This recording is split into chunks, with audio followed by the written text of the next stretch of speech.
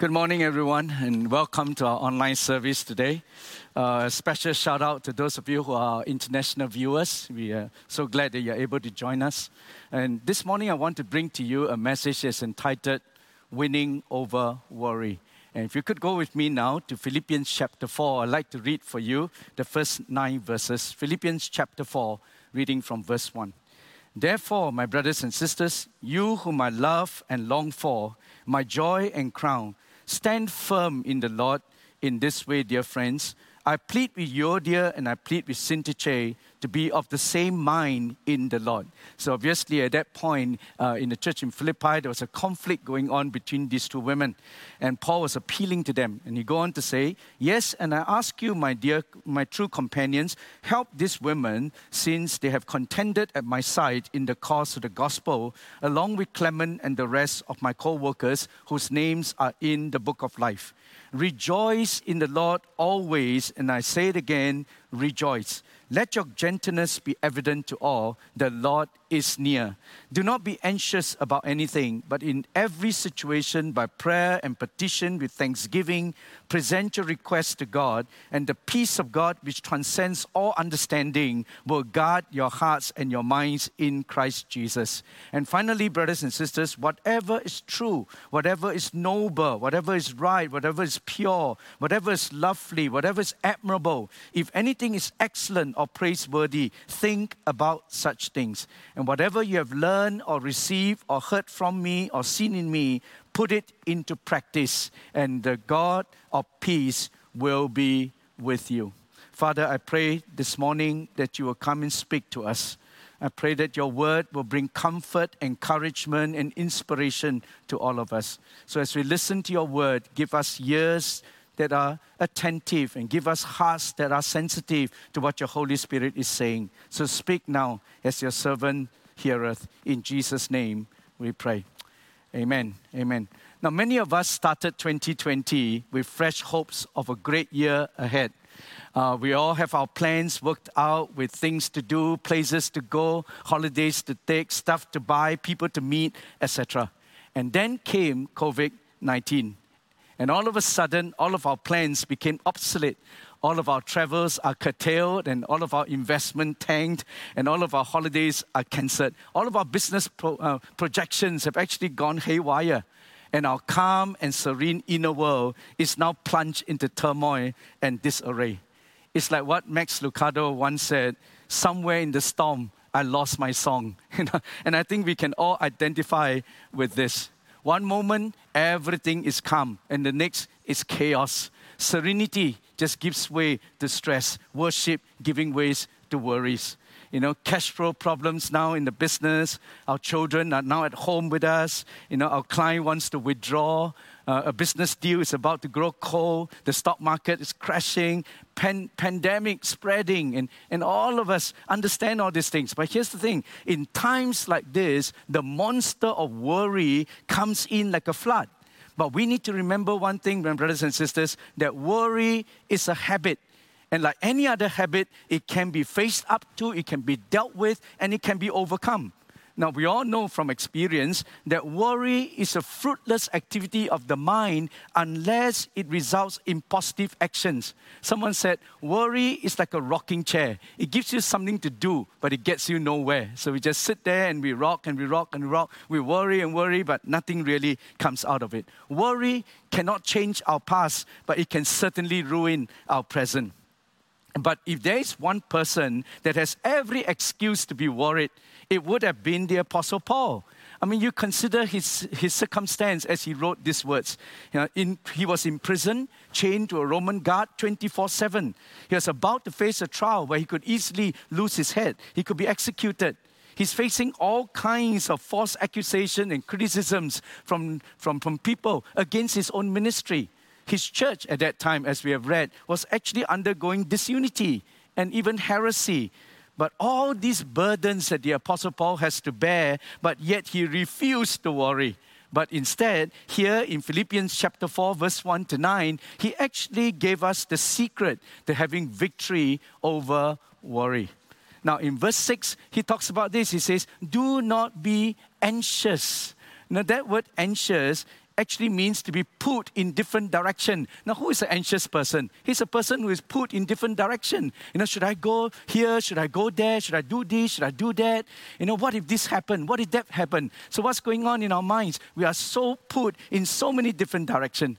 And that word worry actually gives us a word picture of someone being strangled.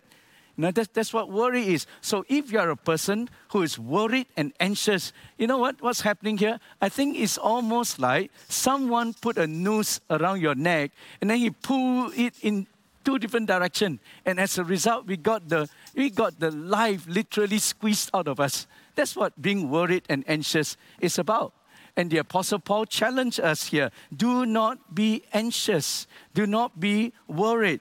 In fact, we know that worries and anxieties literally can have physical influences on us, right? It can result in what doctors will call psychosomatic illnesses. Psycho, mind. Soma is body. So psychosomatic means what? It is something that's gone wrong in our mind that resulted in something going wrong in our bodies. So people end up with migraines and headaches and ulcers and backaches, but actually it all starts in the mind.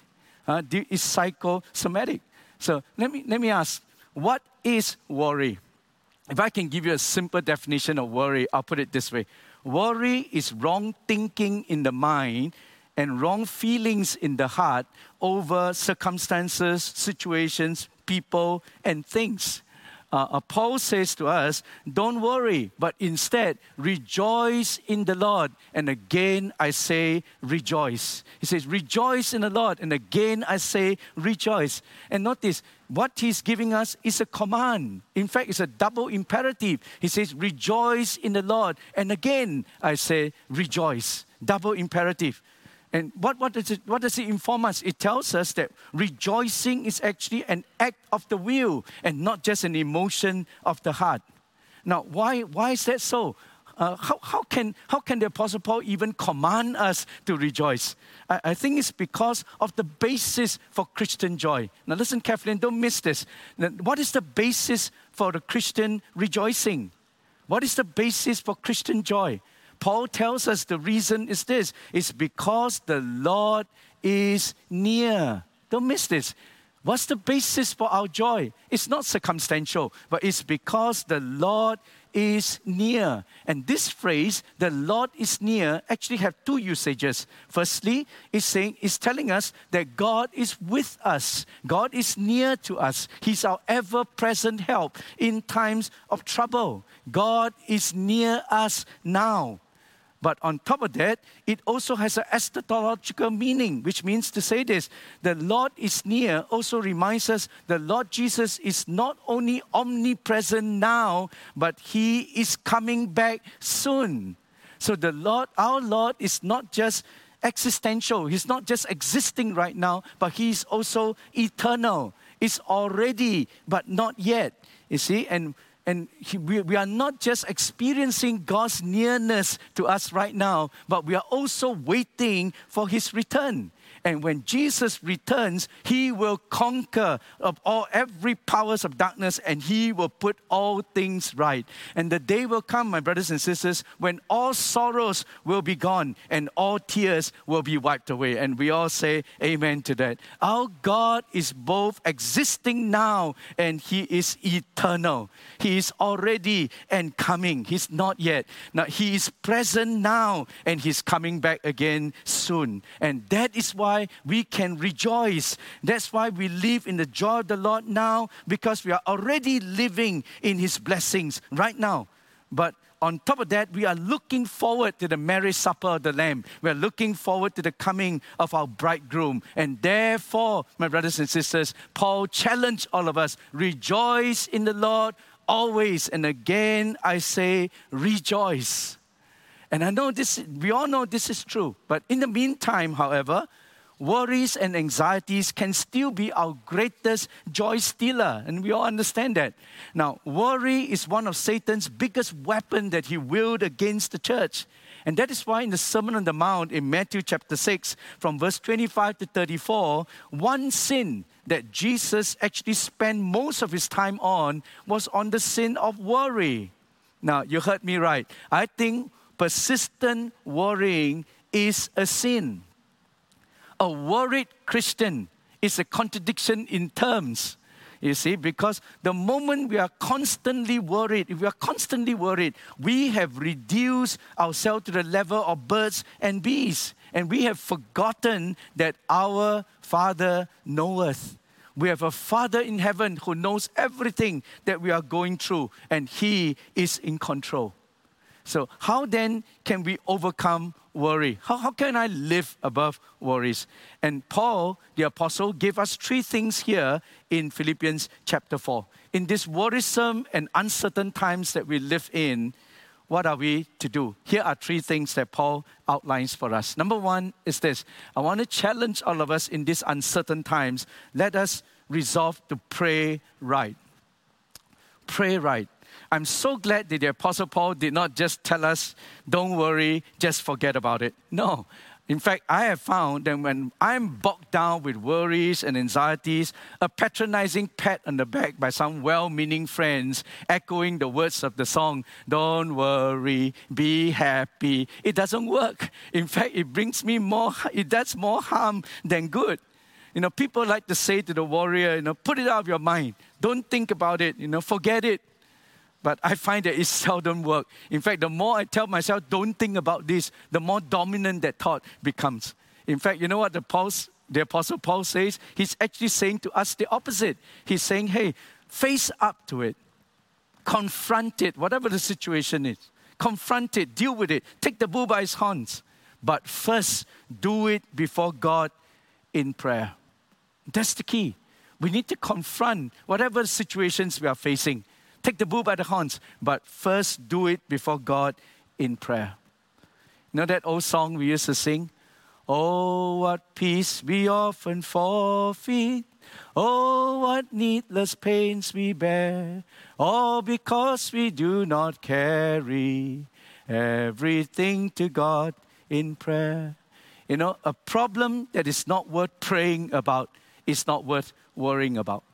1 Peter chapter 5, verse 7. The Apostle Peter tells us this, cast all your anxieties on Him because He cares for you. John 14:1, Jesus said, do not let your heart be troubled. Trust in God. Trust also in me. In other words, don't worry about anything, but pray about everything. The secret is not don't worry, be happy. But the secret is don't worry because your heavenly Father knoweth. I told you before that there's a story about a young boy who was acting up during the church service. So the father tried and calm him down, but the kid just wouldn't stop. So finally, out of desperation, the father picked the child up, threw him over his shoulders, and was marching him out of the auditorium. And just as they reached the door, and just as they reached the entrance, that kid shouted at the congregation, pray for me, pray for me. And I thought, that's a smart kid. There's nothing better to do when we're in trouble than to pray. You see, but I'm glad to see that the Apostle Paul didn't just say pray, but he actually used 3 words. He uses 3 words to describe right praying. He said, do not be anxious, but in everything by prayer, petition, and thanksgiving, let your requests be made known to God. So here are 3 things here. He said, prayer, petition, thanksgiving. And they bring out different aspects of prayer. You see, prayer focuses on the idea of the person of God. See, every time we pray, what are we doing? We are introducing God into our situation. And it comes with the idea of adoration, of devotion, of worship. We are recognizing that in the midst of all I'm going through, my God is here. And we are introducing, through prayer, we introduce God into our situation. And then when God is in our situation, we petition Him. And this focus on the problem that we have. We begin to bear our hearts and then unload our burdens before the Lord. And we petition Him. And then once we know that God is here and we have petitioned Him, then what do we do next? We focus on the power of praise through thanksgiving. Because thanksgiving really is a manifestation of our faith. We are showing gratitude and appreciation for what we believe God has already done. See, so prayer, petition, and thanksgiving. You put all that together and it constitutes right praying. There's the great storyteller by the name of Paul Harvey that kind of illustrates this for me so well. He once told the story about a mom that was taking his 5-year-old kid to the grocery shop, to the supermarket to get some groceries. But the mom knows that her son actually have a real weakness for chocolate chip cookies. But the problem is that the little boy was growing a little bit obese, so the mom was a little bit concerned about that. And so when they arrived at the shopping center, the first thing the mom said to the boy was this. He says, today you're not going to get any chocolate chip cookies. So don't even ask, you understand? And the boy said yes. So that when they got into the shopping center, the mom put the kid, in the trolley where there's a little seat for the child. And then he was going up and down the aisles and everything was going well until they reached the cookies section. And the moment they reached the cookies section, as they entered into it, the boy turned to the mom and first thing he said was, "Mom, can I have some chocolate chip cookies?" And the mom said, "I already told you, don't even ask." And then they went further down the aisles, and the kid again turned on his charm, and he said to the mom, "Mom, can I have some, please?" And the mom said to him again, "I told you, no way." And then finally, they finished their shopping, and the mom was about to go to the checkout lane, and the kid know that it is now or never. This is it. And so the moment they joined the line, he stood up on that little stand and shouted at the top of his voice. This is what he shouted. He said, "In the name of Jesus, can I have some chocolate chips cookies, please? Thank you." And then he sat down. And the moment he said that, everyone in the checkout line just burst out laughing. Some of them started to give him a standing ovation. And Paul Harvey actually ended the story by saying this: due to the generosity of the other shoppers, that little boy left the shop that day with 23 boxes of chocolate chip cookies. What's my point? My point is this: if you ask right, you may just see a breakthrough. You know what the boy did? He really illustrated for us this whole thing. First thing he did was he introduced God into his problem, introduced God into his situation in the name of Jesus.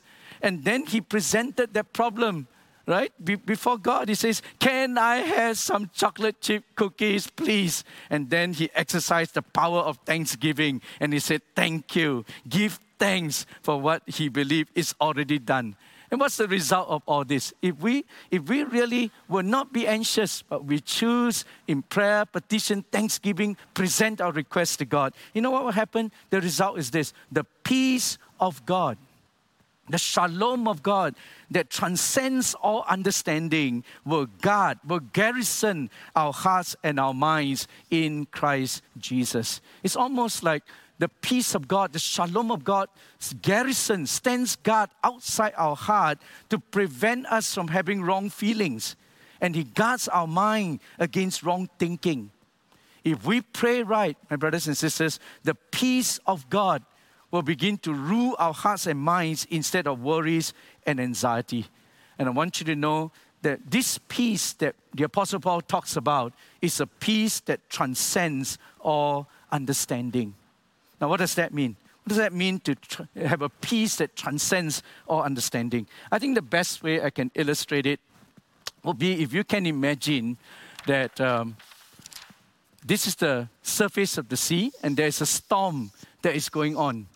There's a huge storm going on at the surface of the ocean, and there's turmoil, everything is topsy-turvy. But if you were to go deep, and you go deeper and deeper into the ocean, you will cross a certain point near the seabed, where there will be total calm. Total calm. That whatever may be happening on the surface, if we go deep enough, there is a place where there is still total calm. This is the peace of God. It's a peace that is so deep, that is rooted in who God is and what God says. It is not dependent on our circumstances, but it is something deep within our soul. And because we are anchored in God, something within us tells us, it is well with my soul. Whatever may happen on the outside, something inside says, it is well. It's exactly like what Psalms 46:10 says. Psalms 46:10 have a little phrase that we are all familiar with. Now, when the psalmist says, "Be still and know that I am God."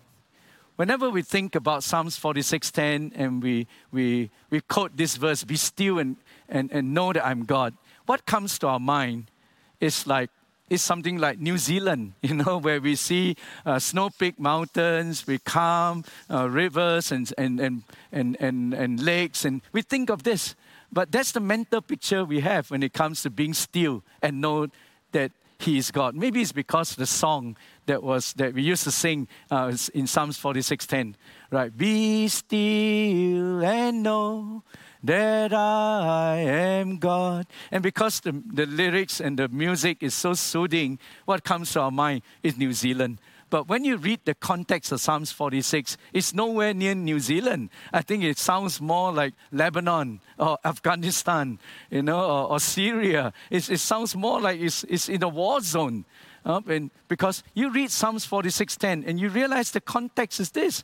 It's about the earth giving way, about mountains falling and shaking, waters roaring, nations in uproar. And it is in the midst of all that the psalmist said, "Be still and know that I am God." This is the peace of God. In the midst of all the turmoil that goes on the outside, something inside of us gives us that quiet assurance that God is here. He is still in control. This is the peace of God. And right praying will lead to this inner peace. So the first thing we need to do in these uncertain times, pray right. Here's number 2, is to think right.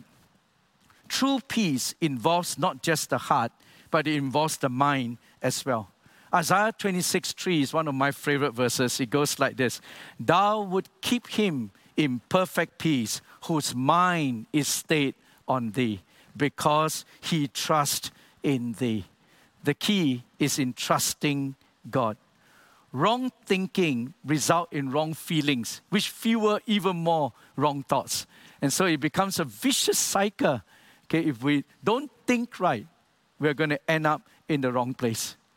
There's a report I read once about a woman in the United States of America that was sitting outside her car on a hot summer day, waiting for her husband to come out from the shop because he forgot something, so he went back inside to buy. And so she was waiting outside in a car, and it was a very hot summer day, and all of a sudden he heard a loud bang at the back of her car, and then a sharp pain at the back of her head. Something hit her head, and she started screaming. And then there was a woman who was walking past who ran towards her and asked her, "Are you okay? Are you okay?" And she said, No, I've been shot and I'm holding my brains in." But actually, that was not the case. What actually happened was that a container of cheese that they just bought exploded because of the heat, and a lump of melted cheese actually hit the back of her head, and she was holding on to that. So, and she thought she was shot. But what's my point? My point is this: how often it is we find that our fears are more perceived than they are real. Have you ever experienced this, that we actually imagine things to be worse than what it is? And because we are so fearful, we just imagine the worst, and we imagine everything is falling apart. But I want you to know, whatever we go through, all this will pass. Someone once said, if you are not afraid to face the music, you might one day lead the band. If you're not afraid to face the music, you might one day lead the band. And Paul is actually saying to the Philippians, after you prayed, after you petition, after you give thanks to God, regardless of your circumstance, you must begin to think right. Let your minds be focused on the right things. Proverbs 23, verse 7 says this: "As a man thinketh in his heart, so he is." What we think about all day long, we become. So the question is, what should our minds be focused on? And in Philippians 4, verse 8, Paul tells us, whatever is true, whatever is noble, right, pure, lovely, admirable, excellent, praiseworthy, what are we to do? He said, think about such things. But I want you to notice carefully what Paul is challenging us to do here. He's not just asking us to think positively and just ignore the facts. He's not asking us to think about just think positive. Just psych yourself up to think positively. That's not what he's saying. But he's actually telling us to think about that which is true. So that which is true, that we also need to face the facts. That which is noble, that which is right, that which is pure, lovely, admirable, excellent, praiseworthy. So what is Paul saying? Paul is saying that we are not ignoring the facts. We're not being presumptuous.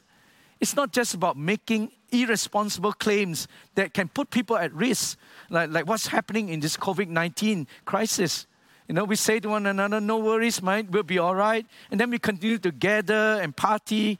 It's not about that. It's not latching on to whatever we can find on the internet and we pass communication on without even verifying that it's true. All this will just end up in fear-mongering.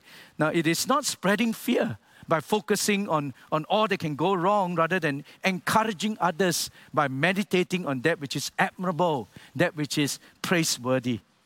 Perhaps the best way I can show you how true this is will be to present to you the opposite. Now, what if I were to say to you, whatever is false, whatever is depressing, despicable, wrong, unclean, vulgar, ugly, cheapskate, lousy, bad news, yucks, think about such things. Where will your mind end up? I don't think it will be joyful or peaceful. It will probably be anxious and worried. And that's why, my brothers and sisters, in this worrisome, uncertain time, can I encourage you, this is the best time for us to meditate on the Word of God. Romans chapter 12, verse 1 and 2, Paul says, don't be conformed to this world, but be transformed by the renewing of your mind. How? To the meditation of God's Word. To meditate on Jesus, meditate on His Word. It's so important that our minds be filled with the Word of God, be filled with who our God is, and then as a result, our hearts will be filled with peace and calm, serenity and joy. Isaiah chapter 30, verse 15, the prophet Isaiah says, in quietness and confidence shall be our strength. In quietness and confidence shall be our strength. And where does that come from? Except that we let our minds be focused on the right things. Think right. Pray right. And now it leads me to my last thing, which is to live right. If you want to conquer worries and anxiety and begin to live in God's peace and joy, number one, pray right. Number two, think right. And now, most importantly, we must live right. Correct praying and correct thinking must in the end lead us to correct living. Look at Isaiah chapter 32, verse 17. It says, the fruit of righteousness will be peace, and the effect of righteousness will be quietness and confidence forever. Now, listen carefully to what the prophet said. He said, the fruit of righteousness will be peace. So where does peace come from? Where does true shalom come from? It comes out of righteousness. Okay? And the effect of this peace that we receive will then become quietness and confidence forever. Paul says in Philippians 4:9, he says, whatever you've learned, whatever you receive, whatever you heard from me or seen in me, what are we to do? Put it into practice. In other words, live it out. Do it. Carry out the will of God. It's one thing to pray. It's one thing to know and meditate on the Word. It's another thing to obey it and actually apply it and do it. So I think that one tip to overcome worry is really to do anything that can be usefully done. So instead of worrying half a night about an email that you must reply, just get up and get it done. Instead of worrying half the time about somebody and wondering how the person is, just pick up the phone and call the person. Instead of worrying half the time about catching COVID-19, do the right thing. Pray faithfully, wash your hands regularly, practice social distancing consistently. If nothing can be done straight away, at least decide what you're going to do. See, I found that when the moment I can decide what I'm going to do, I can put it down on paper, I can conquer worries. And in other words, I turn the futile activity of worrying into useful action. So my brothers and sisters, here's a tip for you. Don't let your worries paralyze you, but let it vitalize you instead. Today, a lot of our eateries are no longer able to take dine-in customer. So it's easy to, at this point, just shut down and just lament and worry. But you know, there are so many shops now that are so creatively, they are offering free delivery of their food. You just order and they will deliver to your home for free. You know, I think that's not letting worries paralyze them, but actually let it drive them to useful action, innovative ideas and creative ways. And one of the best things we can do with worries is to let them drive us to positive and godly action. And that's correct living. Earlier on, I shared with you Isaiah 30, verse 15. In quietness and confidence shall be our strength. But that's not all. If you read on in Isaiah 30, verse 21, the prophet go on to say this, and your ears will hear a voice behind thee saying, this is the way, walk ye in it. Our times of right praying and right thinking and meditation in God's presence must gain us the strength to go into right living. Right? We pray right, we think right, and then we obey and do what is right. And then verse 9 ends off this way. In Philippians 4, verse 9 says, and then the God of peace will be with you. Did you notice something here? That the Apostle Paul he started with the peace of God that transcends all understanding. And he ended with the God of peace will be with you. Which do you think is more fundamental? The peace of God or the God of peace? I think if we have the God of peace with us, the peace of God will always be there. You see, and you can only have the God of peace with you if you do what is right. You see, God is careful about whom He keeps company with. So if we have right praying, right thinking, and right living, you can be assured of God's peace, joy, and His presence. I think there will then be no more room for worries and anxiety. I like this saying, the beginning of anxiety is the end of faith, but the beginning of faith is also the end of anxiety. And here's one for you, really good. When you become wrinkled with cares and worry, it's time for a faith lift. Not a facelift, but a faith lift. And how do you do that? It's by praying right, thinking right, and living right. And let me end this morning with this. It's just this great story that was told about a farmer who hired a carpenter to come and help him do some work in his farmhouse. And the carpenter came, but it was turning out to be a rather bad day for him because the moment he came out of his house to go to work, he had a flat tire, so he lost a whole hour of work. When he arrived at the farm, he discovered that his chainsaw, the electric chainsaw, just didn't work. You know, and at the end of the day, when he finished everything, he was about to go home, the old pickup truck just wouldn't start. It was just turning out to be a very, very bad day. And so the farmer ended up having to give his carpenter a ride home. And throughout the whole journey, the carpenter was sitting in gloomy silence because it was such a bad day.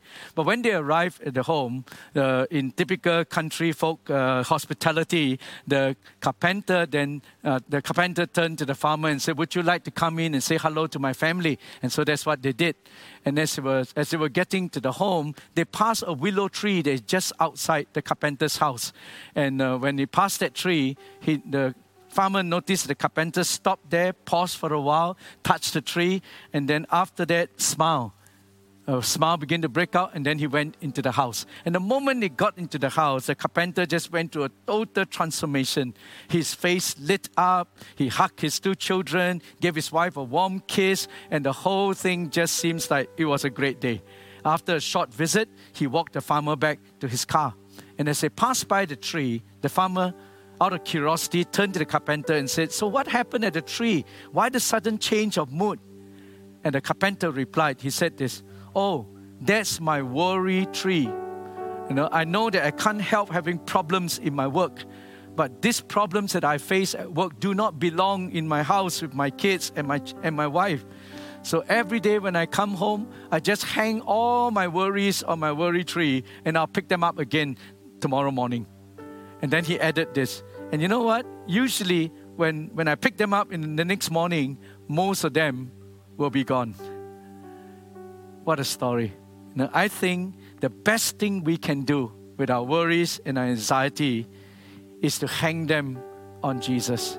Give them to Jesus because He is our tree of life. As the Apostle Peter says, cast all our cares upon Him because He cares for us. Amen.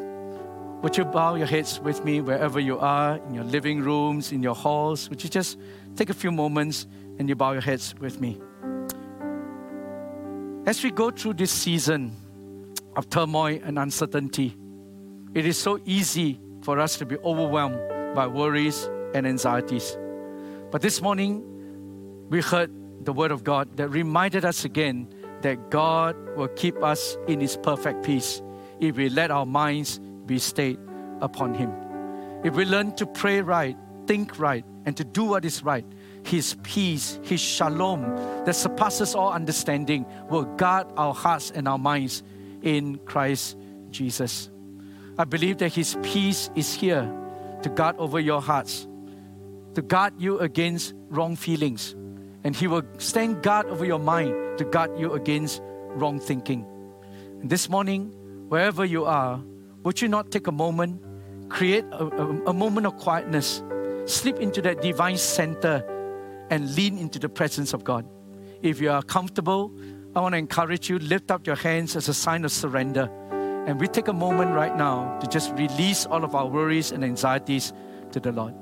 As 1 Peter 5:7 say, cast all your anxieties on Him because He cares for you. Come to Jesus, who is our tree of life this morning. And we say, Lord, I cast all my cares upon you because you care for me.